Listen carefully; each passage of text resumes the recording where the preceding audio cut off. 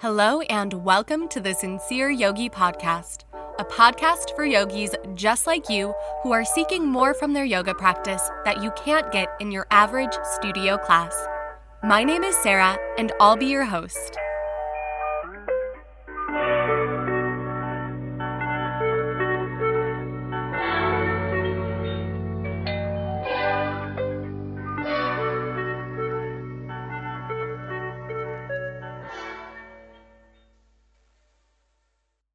Hello, yogis, and welcome back to the Sincere Yogi Podcast.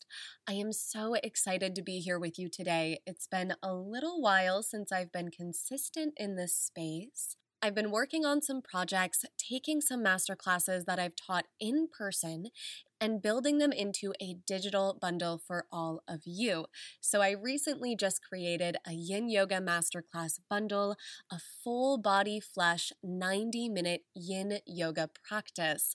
This bundle comes with 3 practice videos and a 30-some-odd page ebook that explains all of the deeper inner workings of the Yin Yoga practice on a physical, mental, and energetic level, including a complete practice guide of all of the postures in the 90-minute masterclass and their benefits. So feel free to check that out. I will link this in the description below. It's on sale right now for $12, but its original price is $18. So snag that if you want it. And if you don't worry, there's still tons of ways that you can practice with me in this online space.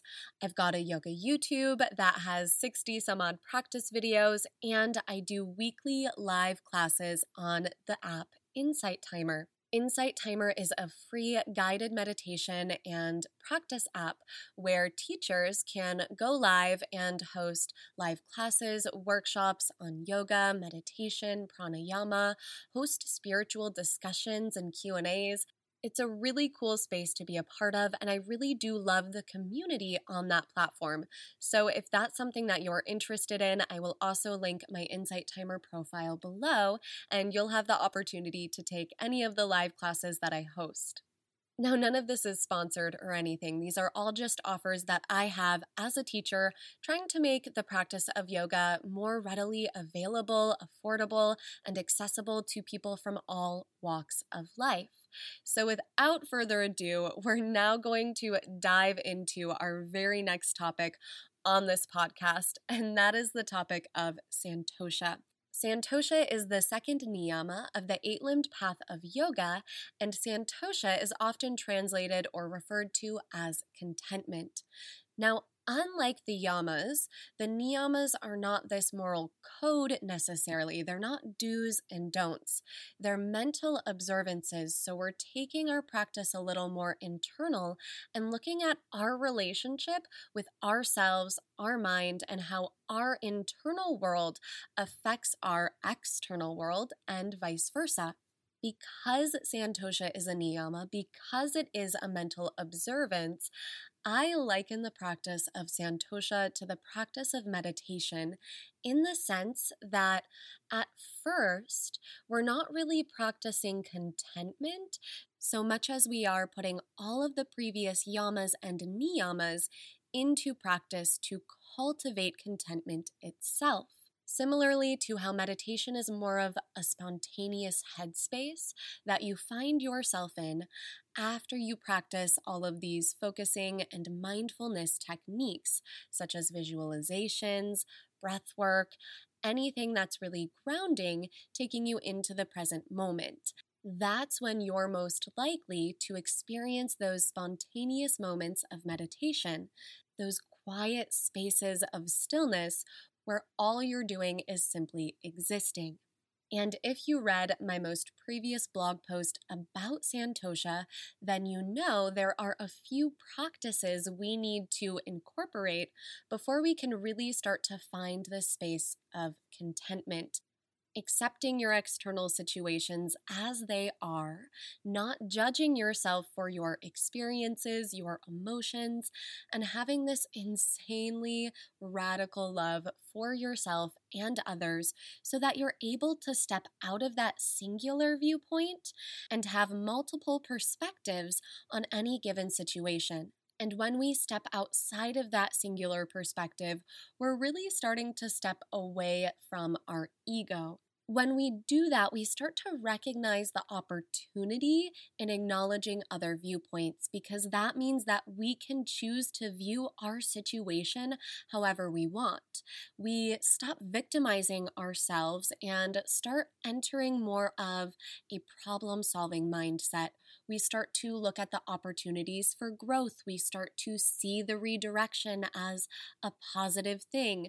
We start to acknowledge that these somewhat negative experiences, or maybe previously labeled negative experiences, are really just learning lessons and a part of the overall human experience that we're having on this earth at this time. They're inevitable. And that's where this idea of suffering always comes in. You can't avoid suffering, but you don't have to let suffering have such a grasp on your internal world, which seems very challenging. And that's because it is. So, all of these concepts, especially the deeper that we go into the niyamas, when they become very personal, they are very challenging to overcome. And it takes a long time to sort of rewire and condition our brains to step outside of that victim state of mind. Now, this doesn't mean that when we're in that state of mind, we have to ignore it or be mad at ourselves for being in that space. It's a very common headspace to find yourself in, and that's okay. Another portion of contentment that we have to acknowledge, which is very similar to aparigraha, or letting go, one of the previous yamas in the eight-limbed path, is that we can't ignore our emotions. We can't ignore our external circumstances. I love the meme of the dog that's staring at the subject. I think he has a top hat on. He's got this really goofy smile, and there's a building burning behind him, and he just says, "This is fine." Like, no, that is not how we practice contentment. That is not how we practice letting go. We don't ignore the situation. We have to acknowledge that there's a building burning behind us, but we don't have to panic. If we enter that problem-solving mode, we can put out that fire. That's where aparigraha really becomes a preparatory practice for contentment, because there is an act of letting go in terms of finding contentment, letting go of the need to control your external circumstances, letting go of previous experiences that may have troubled you, or letting go of expectations and worries of future experiences. But really where Santosha and aparigraha differ, contentment and letting go differ, is that contentment really is an internal practice. It's cultivated and built in your mind, which is why it falls under the category of a mental observance rather than a do or don't of the yogic system. Contentment can't be found with external circumstances. Contentment does not come from our external circumstances. Money doesn't buy you happiness, and achieving all of your hopes and dreams and goals is only as good as your outlook on life. Now, I know we've all had this experience. I've had this experience. I've had friends who've had this experience where you work so hard for a specific goal. Maybe it's a career, maybe it's getting a degree or doing a teacher training, what have you, and you dedicate a decent amount of time to this goal, weeks, months, years even, and then once you achieve the goal, it's like, okay, what's next? Like, the journey is almost better than the destination itself.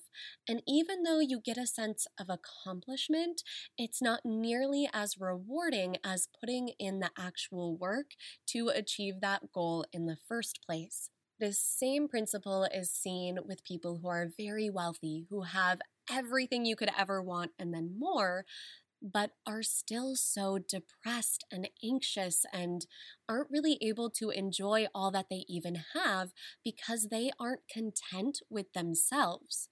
Now, this type of lack in contentment is very prominent in our society in the West. We have a very goal-driven society. We have a very career-heavy society. And I think things are slowly starting to change because at some point they're going to have to in order for us to maintain our own sanity, our own internal contentment as we're driving ourselves crazy trying to constantly keep up, achieve, build, create, and do more. That's like the whole American dream, right? You just work and work and work and dedicate the better portion of your life to building a beautiful life for yourself in the future. But once you get there, it's almost like you don't know what to do with yourself if you're not working. Contentment is very much so your relationship with yourself and your brain and how that's affecting everything that you're doing around you. Now, yes, contentment does mean that we have to kind of find the silver lining in situations that we don't want to be in. It means finding contentment in doing work when we would rather be outside enjoying our day. Those are all aspects of contentment as well. But before we can start doing that, we have to first be very honest with ourselves about where we're currently at, what our current thought is. So let's say you're at work, you're having a really rough day, you would rather be outside reading a book on your lanai, soaking in the sun, and you can't do that. So everything about your day now just has this bitter undertone to it. Well, first, you have to acknowledge that that bitter taste your day is having is coming from your attitude, the own internal dialogue you're having with yourself in this moment. That requires honesty and acceptance, as well as a little bit of love and compassion for yourself. It's okay to have a bad day. It's okay to have that internal dialogue. But if you really want to find contentment, you have to switch your own narrative. So that comes from stepping outside of that singular perspective, looking at all of the different ways you could view this situation, and choosing a narrative that's going to help you find contentment moving forward.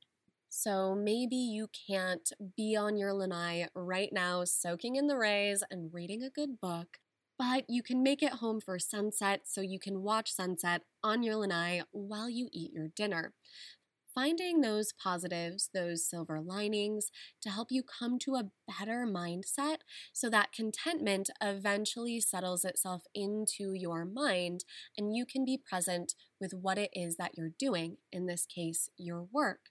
The more that you do this, the more that you're able to view other perspectives, to flip your narrative and choose a narrative that better suits the moment moving forward. Over time, you'll notice that you're in these bitter headspaces less and less. You're literally rewiring the way that your brain chooses to think on a reactionary basis. Instead of going to the negative, to the worst case scenario, your brain naturally starts to see the flip side of every situation. And it takes time, and it's not a false positive. We have to acknowledge where we are first, and some days being where you are and being content with being in a bad mood is enough. Some days simply just acknowledging it and letting it be what it is a practice of contentment in and of itself. It can be very hard to see that flip side, to change the narrative, and it takes time. You need to digest the information, you need to digest whatever situation is causing this bad mood in the first place before you can really start to see those different narratives. So being content with that journey, so to speak. And as mentioned earlier, when it comes to this goal or this practice of contentment, that journey of reaching that goal is usually the most satisfying part of the goal setting and goal achieving process. I've kind of gone off the deep end in terms of contentment in your everyday life and what this practice really entails. So let's talk about contentment on your yoga mat, in your meditation practice, and in your asana practice. Now, it's very easy to see contentment in your meditation practice. Contentment sometimes is sitting in meditation even when we don't want to, and being content with the fact that you're going to sit for 5 minutes, whether you're in a good mood or really meditating or not. Even that dedication to meditation is better than not meditating at all. Meditation and contentment have this kind of beautiful relationship because when you do find those spaces of quiet stillness, you are so content. And I've said it time and time again in these episodes of the yamas and the niyamas, they really do build off of one another and interplay with one another in this way that creates the mental aspects of the yoga practice that only further help our asana, meditation, and practice in daily life. Which, of course, is why the yamas and the niyamas are the first 2 limbs of the 8-limbed path. And these thoughts and these spaces of quiet stillness can come in your asana practice as well. Now, contentment on your yoga mat, especially with the physical practice, comes from being at peace with where your body currently is in this moment. Your body is going to be so different from a day-to-day basis, and your body is so unique in comparison to anyone else's. So stepping outside of that comparison game, stepping outside of that ego, and not looking at asana as a performance, but as a deep internal practice. And it's not just being content with where you are and content with the thoughts on your mat. Contentment in your asana practice also comes from being content in postures that you really don't like. When we come across an asana that we don't really like, usually that means we've really bothered our ego. We've brought up those deep-rooted habits, those deep-rooted thought patterns to the surface, and now we have to make peace with them. And making peace with them doesn't mean, once again, that we ignore the burning building behind us. Making peace with them just means that we accept them. Now, I'm going to give you a personal example of this. I am not a backbender. I've talked about it on here multiple times. I've talked about it on my social media. Backbends have always been so incredibly elusive to me. I have never been comfortable or confident in a backbend in general. They scare me. I'm so worried I'm going to injure myself. There's so many reasons why I don't like backbends.